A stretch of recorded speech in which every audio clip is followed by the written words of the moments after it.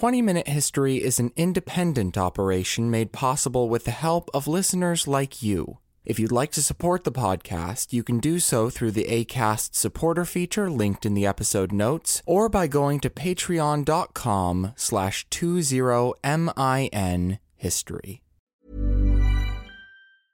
Even when we're on a budget, we still deserve nice things. Quince is a place to scoop up stunning high-end goods for 50 to 80% less than similar brands. They have buttery soft cashmere sweaters starting at $50, luxurious Italian leather bags, and so much more. Plus, Quince only works with factories that use safe, ethical, and responsible manufacturing. Get the high-end goods you'll love without the high price tag with Quince. Go to quince.com/style for free shipping and 365-day returns.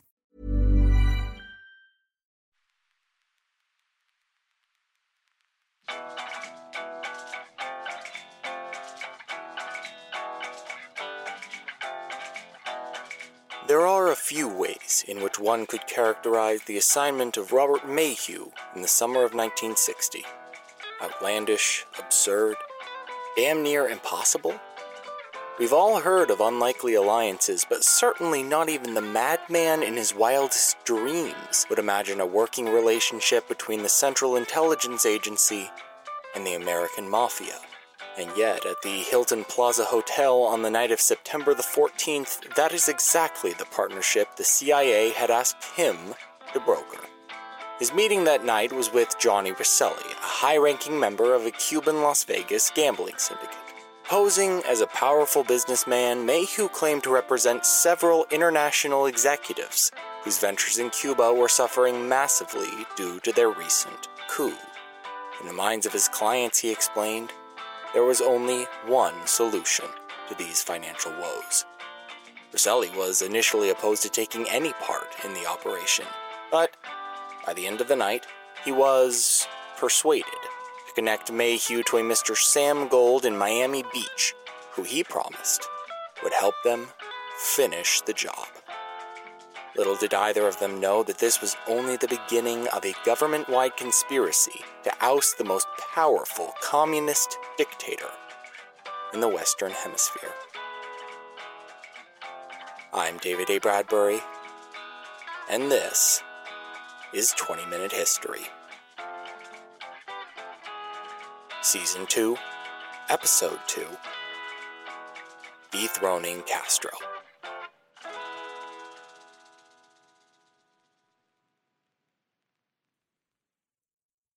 From the very moment that he walked into the White House as the newly elected President of the United States, John F. Kennedy had Cuba on his mind. Just a few years prior, this Caribbean island nation had been a reliable American ally, and before that, it had even been a U.S. protectorate. However, that all changed on January 1st, 1959, when the government of Fulgencio Batista crumbled, handing the reins over to Fidel Castro and his band of communist barbudos, also known as the 26th of July movement. For the U.S., losing a friend in such dramatic fashion was bad enough. But watching that same friend get cozy with Murica's arch-nemesis, the Soviet Union, well, that was even worse. From there, Fidel heavily and quickly consolidated his executive power and cemented his role as an anti-American socialist dictator, prompting the White House to impose economic sanctions on the island, and relations between these national neighbors officially turned sour from there. And fast forward now to January 19th, 1961, when these concerning developments served as the backdrop for a meeting between Kennedy and his presidential predecessor, Dwight D. Eisenhower. During their sit-down, Ike filled JFK in on a top-secret U.S. effort to stage a coup in Cuba and recommended, quote, that this effort be continued and accelerated. The ultimate result of this conversation, among other things, was the formal declaration of Operation Zapata, which would eventually become the Bay of Pigs invasion. And if you have any familiarity with the history of U.S. intervention in Latin America, you know exactly how well that effort turned out. It is not the first time that communist tanks have rolled over gallant men and women fighting to redeem the independence of their homeland. The Cuban people have not yet spoken their final piece, but there are, from this sobering episode, useful lessons for us all to learn. Some may be still obscure, To grant Kennedy the benefit of an overwhelming doubt, the thinking behind this colossal failure wasn't necessarily completely awful.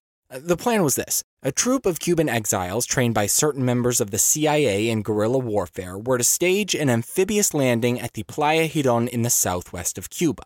U.S. officials were hopeful that this conflict would spark a popular nationwide uprising against Castro's government, but in the event that it didn't, they had a convenient backup plan. If the exiles could take the beach and hold it for just long enough, America could recognize it as a provisional government and offer it overt military support. Thus, they could precipitate the fall of Castro without appearing as though they had participated in an outright coup. The planning was decent, but the execution, well, it sucked. Not only did Kennedy vastly underestimate the popular support Castro enjoyed, making a revolution extremely unlikely, he also scaled back U.S. air and naval support for the landing just before it was supposed to take place. And when the invasion initially faltered, he again refused to send support despite repeated suggestion from his advisors. In the end, nothing went to plan, and the guerrillas only occupied land on Playa Hidon for 2 days before surrendering on April 19th, 1961. Of all the myriad responses to this travesty, I think that of the commander-in-chief best captured the mood. I quote, "Well, that shit didn't work." Okay, fine, JFK didn't actually say that, but come on, he may as well have. The utter failure of the Bay of Pigs invasion near single-handedly soured Kennedy's attitude toward overt military intervention for the rest of his tenure. But don't for a moment believe that that means he completely gave up on displacing the Cuban cur that was Fidel Castro. In fact, the CIA's attempts to make a friendly neighbor out of Cuba only escalated from there, with the president's only condition seemingly being that America's official involvement in any plan undertaken must be carefully concealed. This, of course, meant that another Zapata-esque invasion was entirely off the table, but that was pretty much the only exception. Kennedy intentionally left the door wide open to nearly any action the agency could take that would either directly or indirectly spell Fidel's downfall. And wouldn't you know it, they left behind a detailed record of all the plots they cooked up for us to go back and examine. How nice of them. Let's take a look at the more direct plans first. Both before and after the Playa Hidon fiasco, the CIA reportedly planned several attempts either to undermine Fidel's public charisma or to assassinate him altogether. Though these attempts were highly sporadic, totally bizarre, and completely ineffective, I think it's worth our time to briefly mention and analyze them here for 2 primary reasons. The first being that, as we alluded to in our intro segment, the U.S. intelligence community somehow saw getting rid of Castro as so instrumental to their future goals that they sought to ally themselves with organized crime in order to accomplish it. If there's a duo out there which is more deserving of the title of odd couple, I have yet to encounter them. And the second, less important reason we should talk about them is that some of the ideas spawned by intelligence officials seem like they're pulled straight out of a Bond flick. For example, the first attempt on Castro's life involved using their mafia connection to furnish an assassin with poison pills designed to kill the target in 3 weeks, thereby making his death appear perfectly natural. Consideration was also given to poisoning the wetsuit that Castro used for deep-sea diving, as well as lacing his favorite Cuban cigars with botulinum toxins. There were also more traditional hit attempts, a la snipers on the rooftops, and then there were some which just... How? How did you think this would work? Like, at one point, the Americans contemplated a plan which would have involved placing thallium salts in Castro's shoes. Was this, you might ask, another ill-fated shot at killing him? No. Just to make his beard fall out. Just to make... Look. Apparently, the idea was that Fidel's beard was a symbol of the revolution. So if he lost it, the Cuban people would no longer see him as a symbol of the revolution? Either that, or U.S. officials were snorting something, or they thought that his beard was where he stored all his magic fairy communism powers, or both. Take your pick. Any explanation here makes about as much sense. Granted, many of these plans were abandoned almost as quickly as they'd been thought up, and those that were tried, it pretty much goes without saying that none of them came anywhere close to working.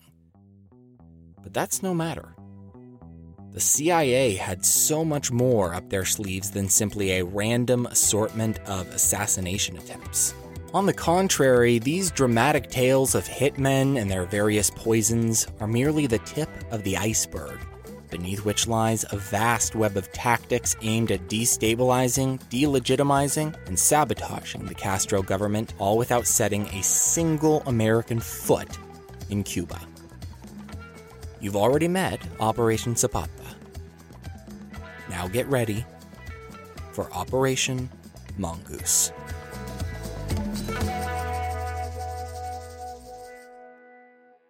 We'll be right back. Hello, folk music fans. Gordon Lightfoot is one of the greatest folk rock artists ever, and now there's a podcast celebrating and discussing his work song by song. It's called Carefree Highway Revisited, and every episode, your host, that's me, Mike Messner, will examine one of Gordon's songs with the help of a special guest. So, if that's your cup of tea, why don't you follow us on Podbean, Spotify, iHeartRadio, or TuneIn? That's Carefree Highway Revisited.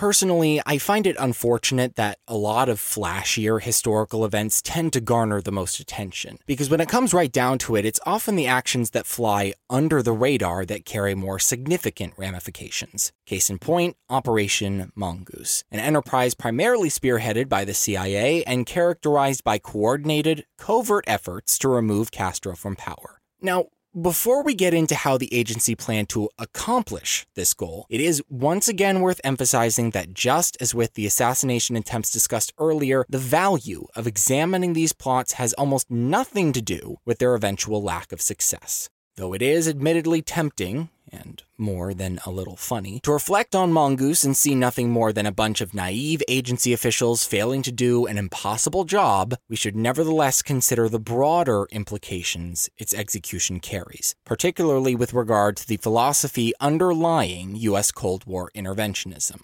In other words, as we delve into this narrative, I want you to periodically ask yourself why the American government would consider overthrow to be not only a reasonable, but a necessary response to the situation at hand in Cuba.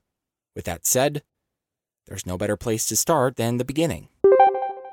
On the 21st of November 1961, a meeting took place between JFK, Bobby Kennedy, General Edward Lansdale, who would later be designated head of operations, and CIA Director John McCone, which would serve to lay out Mongoose's official strategy. With images of Playa Girón still haunting his memory, President Kennedy immediately made clear his firm opposition to any direct military intervention as a means to oust Castro. Instead, the four men ultimately agreed upon the following course of action. Step 1. Train Cuban refugees in the U.S. in guerrilla warfare tactics, much like they had done to prepare for the Bay of Pigs. However, in contrast to that failed operation, Step 2 in this case would be place the exiles on the island discreetly and hope that they'd be able to inspire and lead a sort of grassroots resistance movement. With their plan decided, Operation Mongoose officially entered its preliminary stage, in which the search for suitable Cuban agents was initiated, means of collecting intelligence were established, and construction began on a $50 million a year CIA facility dedicated to preparing the counter-revolutionaries. By all accounts, the project had gotten off to an ambitious start. But that's not to say that there weren't also issues right at the outset. For one thing, there were some in the program who would have said that General Lansdale was being a bit too ambitious. By early 1962, he had assigned no less than 32 distinct tasks to Mongoose's various agents, which he hoped they would achieve in less than 10 months. This overzealous approach certainly seemed to rub CIA Director McCone the wrong way, as shortly thereafter he expressed concern to RFK that the general's timeline was perhaps unrealistic. And it's not like he didn't have a point. After all, Lansdale was essentially asking the CIA to foment an internal uprising out of thin air, There weren't really any notable resistance groups left in Cuba off which the agency could build, so it's no wonder many in the program were skeptical of their potential for success in the allotted time. Nevertheless, the preparatory phase of the operation wore on, culminating in February of 1962 with the release of Lansdale's Program Review, essentially a midterm evaluation of Mongoose's progress. In it, the general observed that due to the inherent limitations and dangers of their work, their project's advancements had been significantly slower than anticipated. Far from being a reality which he could learn to accept, however, Lansdale noted that the operation's plodding pace was among his top concerns. To hear him tell it, the longer they waited to act, the more their chances for success dwindled. Quote, "If Cubans become convinced that the United States is not going to do more than watch and talk, I believe they will make other plans for the future. The bulk of disaffected people inside Cuba will lose hope and start accepting their status as captives of the communists." The urgency of their mission would then be immeasurably heightened less than a month later by receipt of intelligence that the Russians were building military bases on the island. Needless to say, news of a burgeoning Soviet-Cuban alliance was seriously perturbing to U.S. officials, as it suggested that Castro may be willing to make his nation a pawn in their nuclear chess game. Lansdale and the Kennedys were determined not to let that possibility become a reality. In response, leadership pushed the Mongoose team to pick up the pace, insisting that intelligence collection be accelerated, the training of insurgents prioritized, and numerous contingency plans prepared. Now, if that makes it sound like very little had actually changed in terms of their means to achieve the desired result, that's largely because it hadn't. In fact, at this point, the capability of agency officials to speed things up was still significantly handicapped by the president's unwavering conviction that no form of military action would be considered. To a certain extent, this limitation was an understandable reaction to the failure of the Bay of Pigs, as mentioned earlier. But that may not have been the only consideration that gave the president pause. As Ayaz Hussein has argued, his caution may have also been driven by his concern that if he authorized a military strike on Cuba, the Soviet Union could retaliate by targeting West Berlin, a crucial strategic holding for Western Europe. And vice versa. If the USSR attacked Berlin without warning, the US could respond in kind by placing an embargo on Cuba. So even though various military ventures may have aided and even expedited Mongoose, Kennedy just didn't want to play that card unless he absolutely had to. Thus, even though virtually the entire operations team had become vocally frustrated with their sluggish pace, there was very little any of them could do to ameliorate the situation. Summer turned to fall, new air reconnaissance missions were launched, Radio Free Cuba made its first broadcast. Yet by September, there had still not been one successful sabotage operation carried out on the island. Then, as if matters couldn't get any worse, the entire undertaking would come to a screeching halt just a month later, when a U-2 spy plane captured pictures of MRBM missile sites set up by the USSR. The Cuban Missile Crisis began, and suddenly the Kennedy administration had bigger fish to fry. Operation Mongoose slowly fizzled out and was officially discontinued a few months later.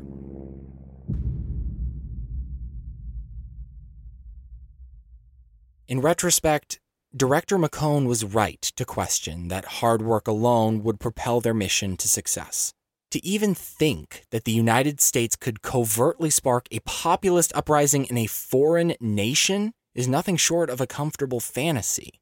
The fact that many of Mongoose's leaders and organizers appeared incapable of recognizing that fact naturally raises the question, why could they not see what was right in front of their noses? To which I would propose the following answer. In actuality, they knew their goal was a long shot.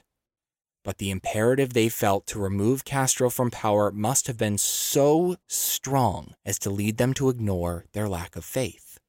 Consider it this way. Kennedy knew that the U.S. largely did not have to fear a missile attack from the USSR, as the latter did not have ICBMs developed at the time. But Cuba, a newly socialist neighbor that could join the Soviet sphere of influence and receive nuclear arms capable of striking the United States, was a massive national security concern, a matter of life and mutually assured destruction. With this in mind, I think it's easy to see why U.S. leaders committed themselves to toppling Castro's government by any means necessary. Invading was out of the question, negotiation would have meant sacrificing some of America's own defensive interests, and doing nothing, for all they knew, may very well have allowed communism's influence to grow out of control, threatening the existence of Western civilization as they knew it. Thus, the White House chose to let the ends justify the means, considering any partnership, any plot, any project that had even the slightest possibility of dethroning Castro. The moral questionability or chance of success of any one directive really didn't matter, because in their minds the end goal was not just strategically critical, not just the ultimate moral good, but the only choice they felt they had.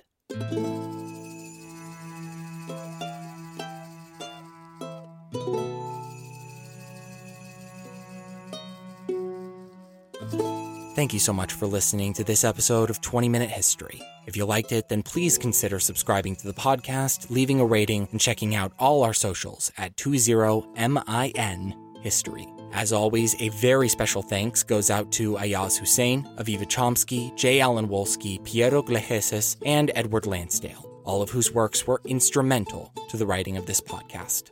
Don't forget to join us for our next episode, in which I'll be saving you the trouble of reading history's most infamous book. But until then, I've been David A. Bradbury, and please stay curious, keep reading, and never stop learning, lest you know what repeats itself.